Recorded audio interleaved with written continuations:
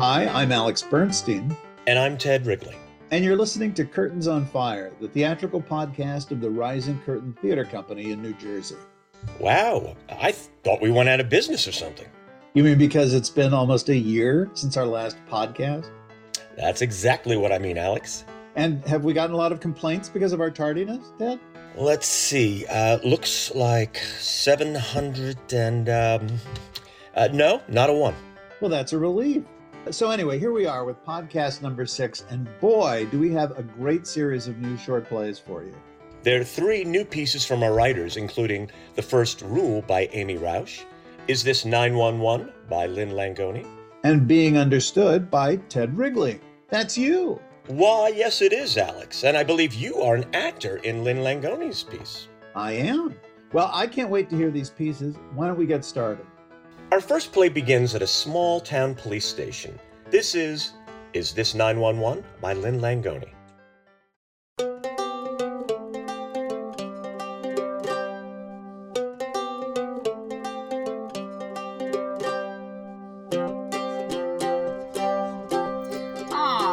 Meghan and Prince Harry had their little girl. They named her Lilibet.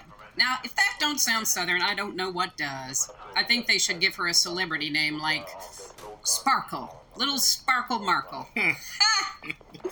Don't you have something better to do than read that crap all morning? Oh, go bite yourself and your 16th jelly donut. You are the reason folks make fun of the police.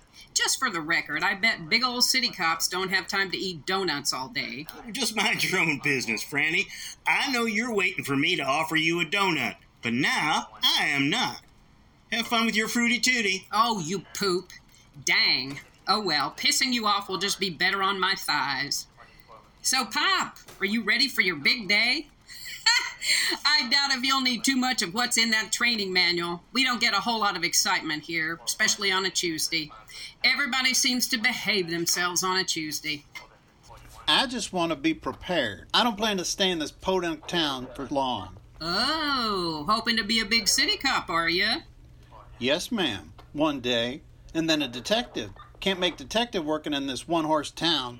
Good for you, Pop. I like a young man with goals, unlike this lazy, donut-eating turd. You've reached 911. What is your emergency? Is this 911? Yes, it is, ma'am. What is your emergency?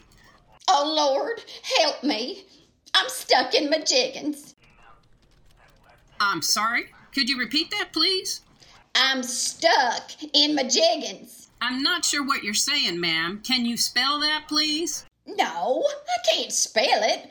My jiggins. My jiggins. They're not jeans, they're not leggings, they're jiggins. Oh, jeggings. Yes, jiggins. My granddaughter told me not to get them.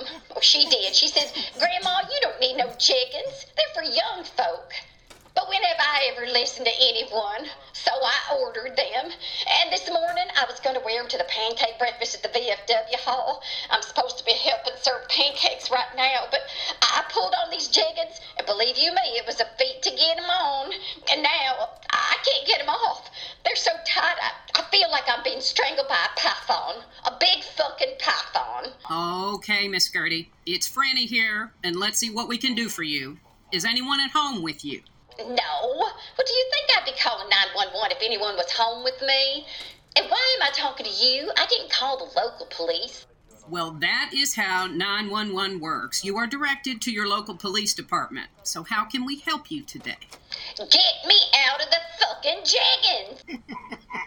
I tried calling Shelby and she's done gone to work, so didn't pick up. Oh, I'm gonna pass out any minute. Okay. Just stay calm, Miss Gertie. An officer is on his way to help you right now. Will you be able to open your front door? No, I can't move. I can't bend to get down the stairs. I'm in my bedroom upstairs. The spare key it's under the front doormat. Please hurry. I gotta pee. Oh, I gotta pee right now. I'm gonna put you on hold, Miss Gertie. Just 1 minute, so I can give Officer Pop your information, and I'll be right back to talk to you till he gets there, okay? Oh, yes, Franny. Just hurry, please. My legs are swelling up, and I feel I might just burst right out of them. Oh. Well, Officer Pop, Your first emergency. You are welcome. But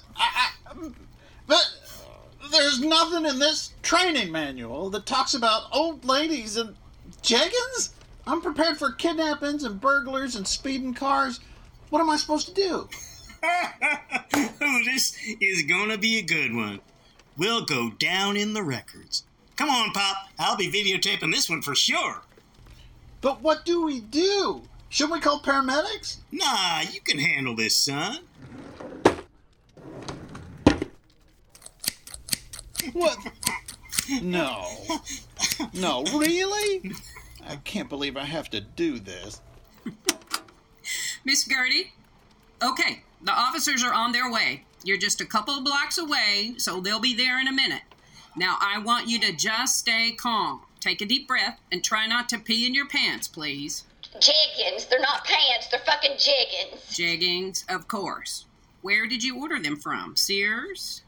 No, not Sears. Some youngins kind of store. I can't remember the name. Oh, shit. Miss Gertie? Miss Gertie? Are you still with me, Miss Gertie? Jesus H. Christ. Just stay calm. Try to take a deep breath. Officers Tate and Pop will be there any second now. Okay. Oh, my goodness. I'd be embarrassed if it didn't hurt so fucking much.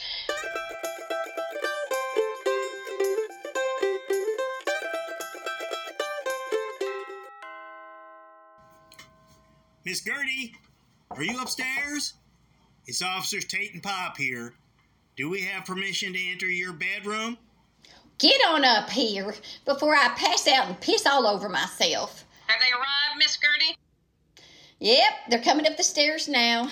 Thanks for babysitting me, Franny. My pleasure, Miss Gertie. I'll check in with you later. Now try not to pee on Officer Pop. This is his first day on the job. Oh, Lord. Well, I ain't making no promises. Oh, my goodness. All this on a Tuesday. Miss Gertie, we're about to enter your bedroom. Miss Gertie, looks like you got yourself into a little pickle here. Fuck you, Tate, little smartass. Now, if I hear about my situation being talked about around town, I'm personally going to kick your ass. Now, Miss Gertie, we are professionals here and would never start any gossip. That would violate our code of ethics. As a law enforcement officer, my fundamental duty is to serve mankind, to safeguard lives and property, to protect the innocent against deception, the weak against oppression or intimidation, and the peaceful against violence or disorder, and to respect the constitutional rights of all men to liberty, equality, and justice. Well, thank you for that little recitation, Officer Pop. Now, if you can just get me out of these jeggings before I fucking explode or cause some violent disorder. Yes, ma'am. Now, please remain calm as we extricate you from the confines of these jeggings. Excuse me? We're gonna cut them off of you. All right. I guess there's no other way. I was hoping to keep the jeggings and try them again after I lost a few pounds, but please don't tell Shelby about this. I'll never hear the end of it. Okay, Miss Gertie, I'm gonna start with your left leg and cut up the side of the leg. Sorry about all the leg hair. Well, if I'd known I was going to be felt up by a young man today, I would have shaved them for you. Oh, holy mother of Jesus. I feel the blood flowing back to my legs. Oh, yes. Oh my God. Oh. Hurry up. Cut the other side. I gotta go. Yes. Oh, yes, that's it. Holy shit. I feel the cellulite just filling right back up.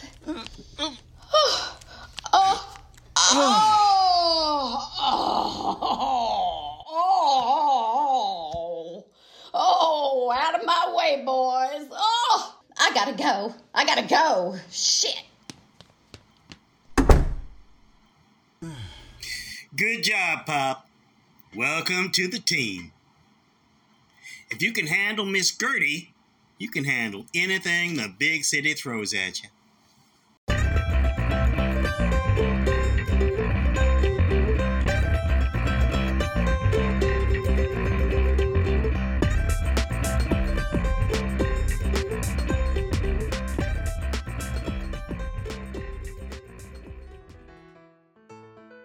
Our next play takes place in the penthouse suite office of an important businessman.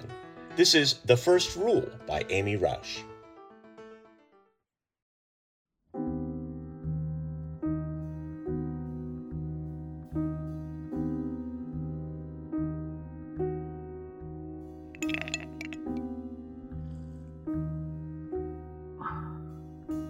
Lydia, Sir?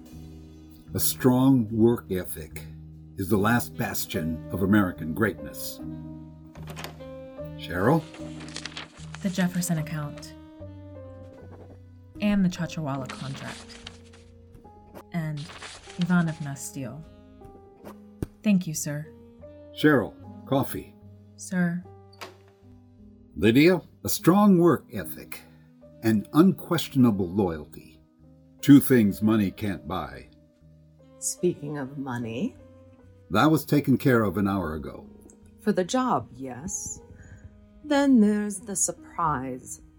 Not a fan, and it costs extra. I told you everything I knew. If that's true, you didn't know enough. I guess it's a good thing you're lucky then. True. But Luck is a tricky bastard. I don't spend time with him if I can help it. So I get to pay for your date. You did set us up. I see.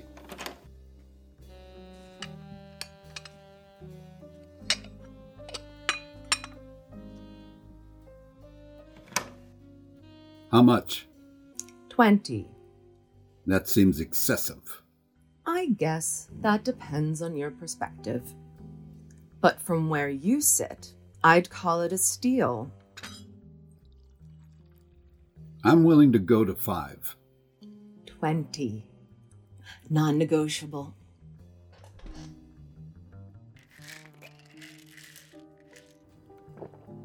You're right. In fact, I'll go to 25. 25. Yeah, here's a quarter. Go fuck yourself. I'm done here. Yes, you are. Ah.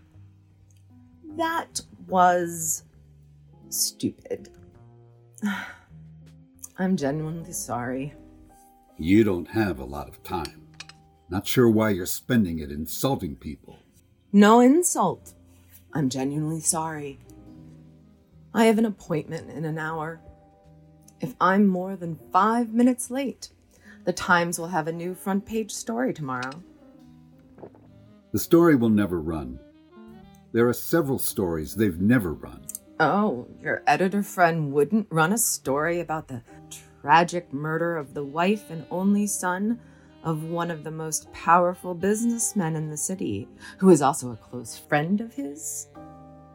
If I don't make it to that appointment, Shelley and Kyle don't make it to Dinello's.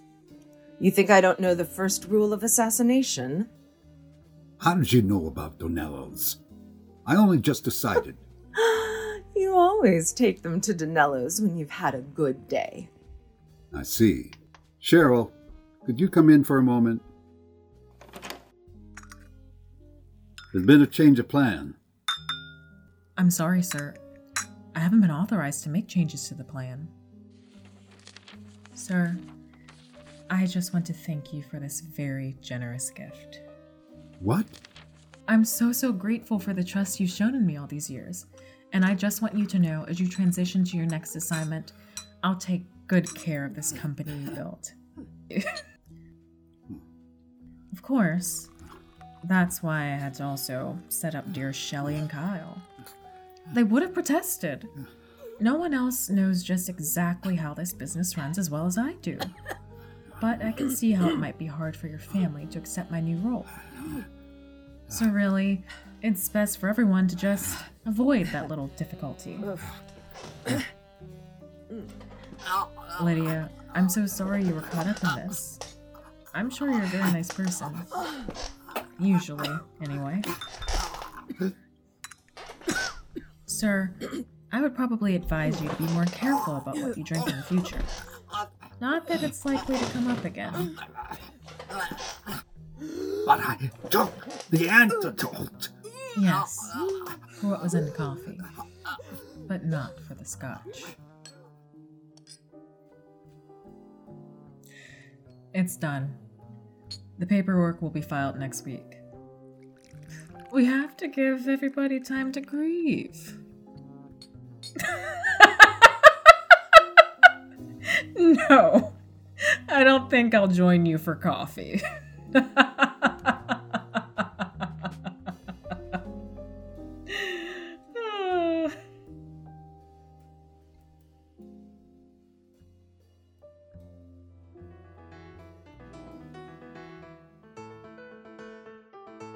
Our final play today takes place on a windy night in November outside a suburban home. This is Being Understood by Ted Wrigley. And just to note that this play contains some strong language.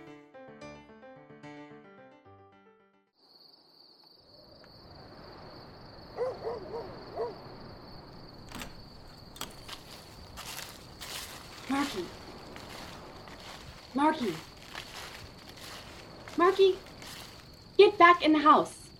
You need to go right back in right now and apologize to your sister. I'm not doing it. Yes, you are. I've already told you. I refuse. I meant what I said. She is a cunt. First of all, that's a horrible word to call your own sister. We don't use that language in the house. Secondly, you know your sister is sensitive to being called any derogatory name, and she is really upset. I don't care. Yes, you do. No, I don't. I hate Sophie. And you have to be the bigger person here. You know how difficult things can be for her. You need to understand. I've been understanding all my life. I'm tired of it. When do I get understood? Sweetie, it's different. And I'm supposed to understand when she goes through my private things? My phone? My email? That's bullshit. She needs to respect my privacy. I'm so over her constantly in my stuff. And she shouldn't do that, but she doesn't understand things the way you and I do. Understand. Understand. I'm so fucking tired of that word. Watch your language. Why am I always the bad one? Why doesn't she get to apologize to me for going through my personal things? So I call her a cunt for doing that. I am mad. I have the right to be mad when someone does that to me. Of course you do, sweetie. But this is Sophie. It's different. You know, I'm glad she feels bad. Maybe next time she won't do it. Maybe. But when your sister gets upset, we have to worry about her hurting herself. Your dad is in there now making sure that doesn't happen. I mean, what were you thinking? You knew she would react like this. You can be so thoughtless at times. You know what, Mom? I don't care. I don't care about Sophie. I don't care about you. I don't care about Dad. You can all just go to hell. Ow! Let me go! What is wrong with you? All I'm asking for is for you to be a little bit compassionate towards your sister. You have no idea what she goes through. I see her every day, Mom. And that's why I'm pretty damn tolerant of her most of the time.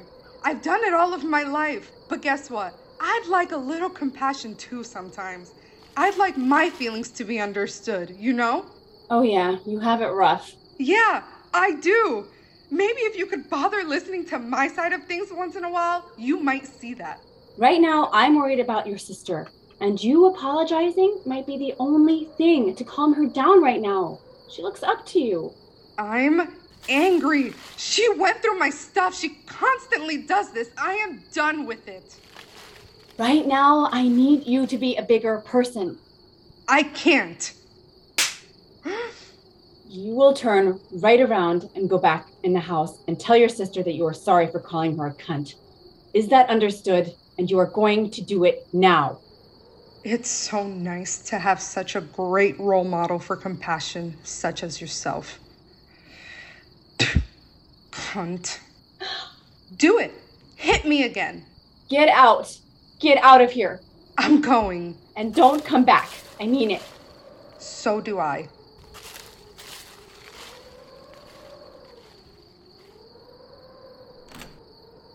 I'm coming, Sophie. Mommy's coming.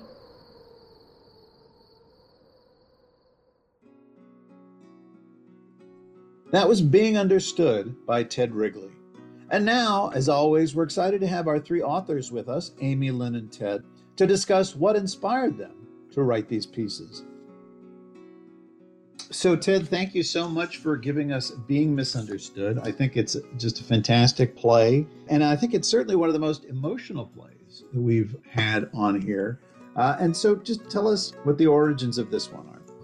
Well, my last piece was a comedy, and I'm very glad you picked something that was a little bit more dramatic.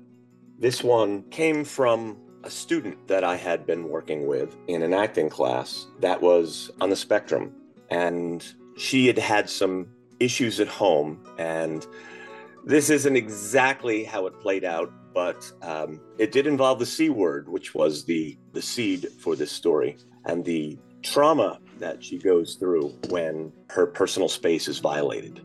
Ted, you are actually an acting teacher at New Jersey School of Dramatic Arts. When you write pieces like this, are you writing with particular actors in mind?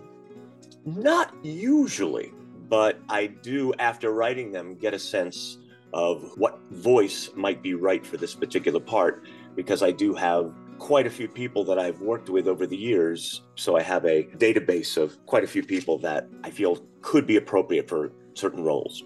So in this piece, you've got a really tough conversation between Miriam and her daughter, Marky. You know, and really there's a third character who we never see, but she's certainly an important part of the scene. That's Sophie, who's inside. What were your thoughts about that character who's not in the scene? It is a very strong presence in the story. And what I wanted to present here was the attention that Sophie gets and absolutely needs, and probably the love that she gets from her parents and her sister. But there's a lot that goes on in being a sibling of someone with special needs. But there's a lot of underlying things that I had in mind that Marky's been going through that she hasn't been able to verbalize to her parents due to Sophie going through some growing changes. And that can be a bit overwhelming for the sibling, for Marky, to not have her voice heard. And it just has bubbled over to a point where it just pushed her away. I mean, I remember when I first heard the piece that I assumed that Mom and Marky would work it out and everybody would come in and be happy, but that's not how it ends. At least for the moment, they go in extremely different directions, which I thought was a real brave thing to do. In your brain, do you know what happens next? I saw this as a very beginning of the story of Marky and what she would go through in order to get back home. This was the start of a much greater, scary adventure for her, being out on her own for a period of time. Did you ever run away from home? Yes, I did. That was a fun story with Robert Flad when I lived in Union. We walked all the way down Route 22 and got picked up by a stranger and said we wanted to go into New York City. And thank God that stranger was actually an off-duty police officer that took us to a police station. And then we got into a lot of trouble. So you write of what you know. Well, it wasn't really that story, but I guess there's a little bit in there. Yeah, awesome. Thank you very much for picking this piece, Alex. Thank you. Amy, it is so great to finally record your piece, The First Rule. I just love the piece. So what inspired this piece? Well, honestly, it started off as a project between 3 actors in New York, myself and 2 of my friends up there.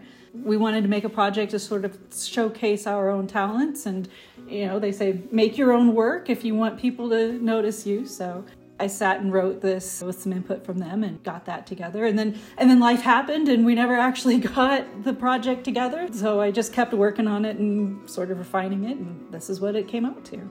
Well, the film world's loss for now is our gain. You are obviously a big fan of noir. Is that correct?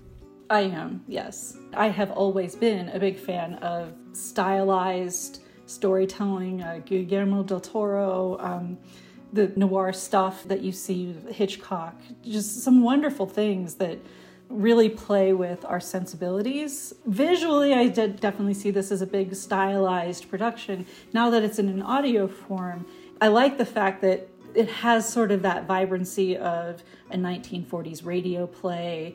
When you're hearing it as audio and trying to think of it as how does it come across as an audio-only piece, I found that I wasn't thinking in terms of shot framing and beats, visual beats, and what that was, trying to find those moments in the script where, oh, that's not clear because it's audio only. I can't put a camera on a glass and show what we're talking about. We have to be more deliberate about it. But I found that both a fun challenge and just a fun visualization to listen to the actors go through the script and go, oh, that's a beautiful moment. Oh, that's a thing I hadn't even thought of. And from what I remember correctly, you actually originally wrote yourself as the part of the secretary that comes in. Yes. It's always very good to know where you fit in the industry when you're an actor. But I've always just thought that it's interesting to have characters that are all strong in their own way, even the ones that you may not necessarily think at the time. But I wanted everybody in the script to have moments where they really could shine. Was there anything that you saw in the future as moving forward with this particular story, or is this a little one-off? I think that this could tie in. I really have this idea behind the secretary and whoever it is she's talking to on the phone at the end. Amy, thank you so much for doing this. This was really terrific. I'm so glad we get to include it in the podcast. It's been a real pleasure. And again, good to see you both too. Thank you. Hi, Lynn. Hello there. So what's so exciting about this piece is this 911 is I believe this is the first grandma piece that we've recorded for the podcast. For those people that don't know, Lynn has been working on a magnum opus of stories about this grandma character for well over a year now. And we've been going back and forth on half a dozen to bring to the podcast. So tell us about the grandma character. When I started writing with the group, I was a new writer. I'd written one other play before. So I was writing from experience. And I realized that a lot of my pieces are coming through the grandma's voice. And some of them are true, completely true, and some of them are just because it's a suggestion and it just sounds better coming from her voice. And is jeggings something that happened to you personally? It's actually more of a personal story, and then I just thought, oh, this is funny, and it would be really funny coming out of my mom's voice. So I had actually bought a pair of jeggings, and my daughter, she's like, Mom, no, you can't wear jeggings. And putting them on, they're so freaking tight. And they were hard to get off, and I just thought, imagine if I couldn't get them off. Now, what do you do with that? So... And once you start reading a bunch of these pieces, it's not just her story. It's a story of really a family growing up in Kentucky. What's it like writing about somebody who was so important and close to you? Oh my gosh, just saying that made me tear up. So for me, even though some of the pieces, it may seem, we're making fun of her, I don't ever want it to come across that way because she loved the fact that she was a big personality. She loved who she was. And for me, it's just kind of honoring my mom, for some of the pieces because they're very serious and it definitely addresses her bipolar and how ugly that disease can be. So it's hard, but I'm really hoping that when I put the pieces together, people can see just, that it's beautiful, it's messy. That's what it is. I know I'm getting all like, And you do double duty because you actually play Grandma in the piece too. How do you like playing her? I love playing her, although I do find it hard to listen to my own voice. And how many pieces have you written about this now? I think there's about 15 to 20 pieces. And right now I'm kind of trying to figure out the arc of it. And I'm really hoping in January I could do a first reading. And what would the name of the big piece be? Well, I have this title that I came up with probably 15 years ago, and it's called Under the Velvet Elvis, the Grandma Stories. And I came up with the title Under the Velvet Elvis because I actually grew up with a Velvet Elvis in my living room in Kentucky. And I so wish I had the original one. Which Elvis was it? It was definitely the young Elvis in the white jumpsuit. Oh, yeah.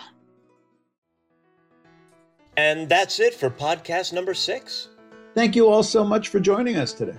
We just want to mention a few people. Is This 911 featured Lynn Langoni, Jay Strong, Kathy Taylor, and Alex Bernstein. The First Rule featured Katie Wanshura, Fatu Sheriff, and Pete Papageorge. And Being Understood featured Rosie Lum and Crystal Roman. All of our plays today were directed by Ted Wrigley. And mixed by Alex Bernstein and David Doster. Our graphics were created by Pina Carey, and our theme music was created by David Doster. The Curtains on Fire podcast is produced by Ted Wrigley and Alex Bernstein. And thank you so much for listening in. We'd love to hear your feedback. You can reach out to us at info@risingcurtaintheatrecompany.com. And please join us next time for more new works by up-and-coming playwrights. And believe it or not, Podcast 7 is already in production. Really? That's so exciting. So you'll probably have to wait less than a year for this one. Probably. Maybe. We'll see. I'm crossing my fingers. Start holding your breath now. But until then, don't stand so close to the curtains. Don't stand so close to the curtains. Now we have to pay for the rights to the police song. Awesome.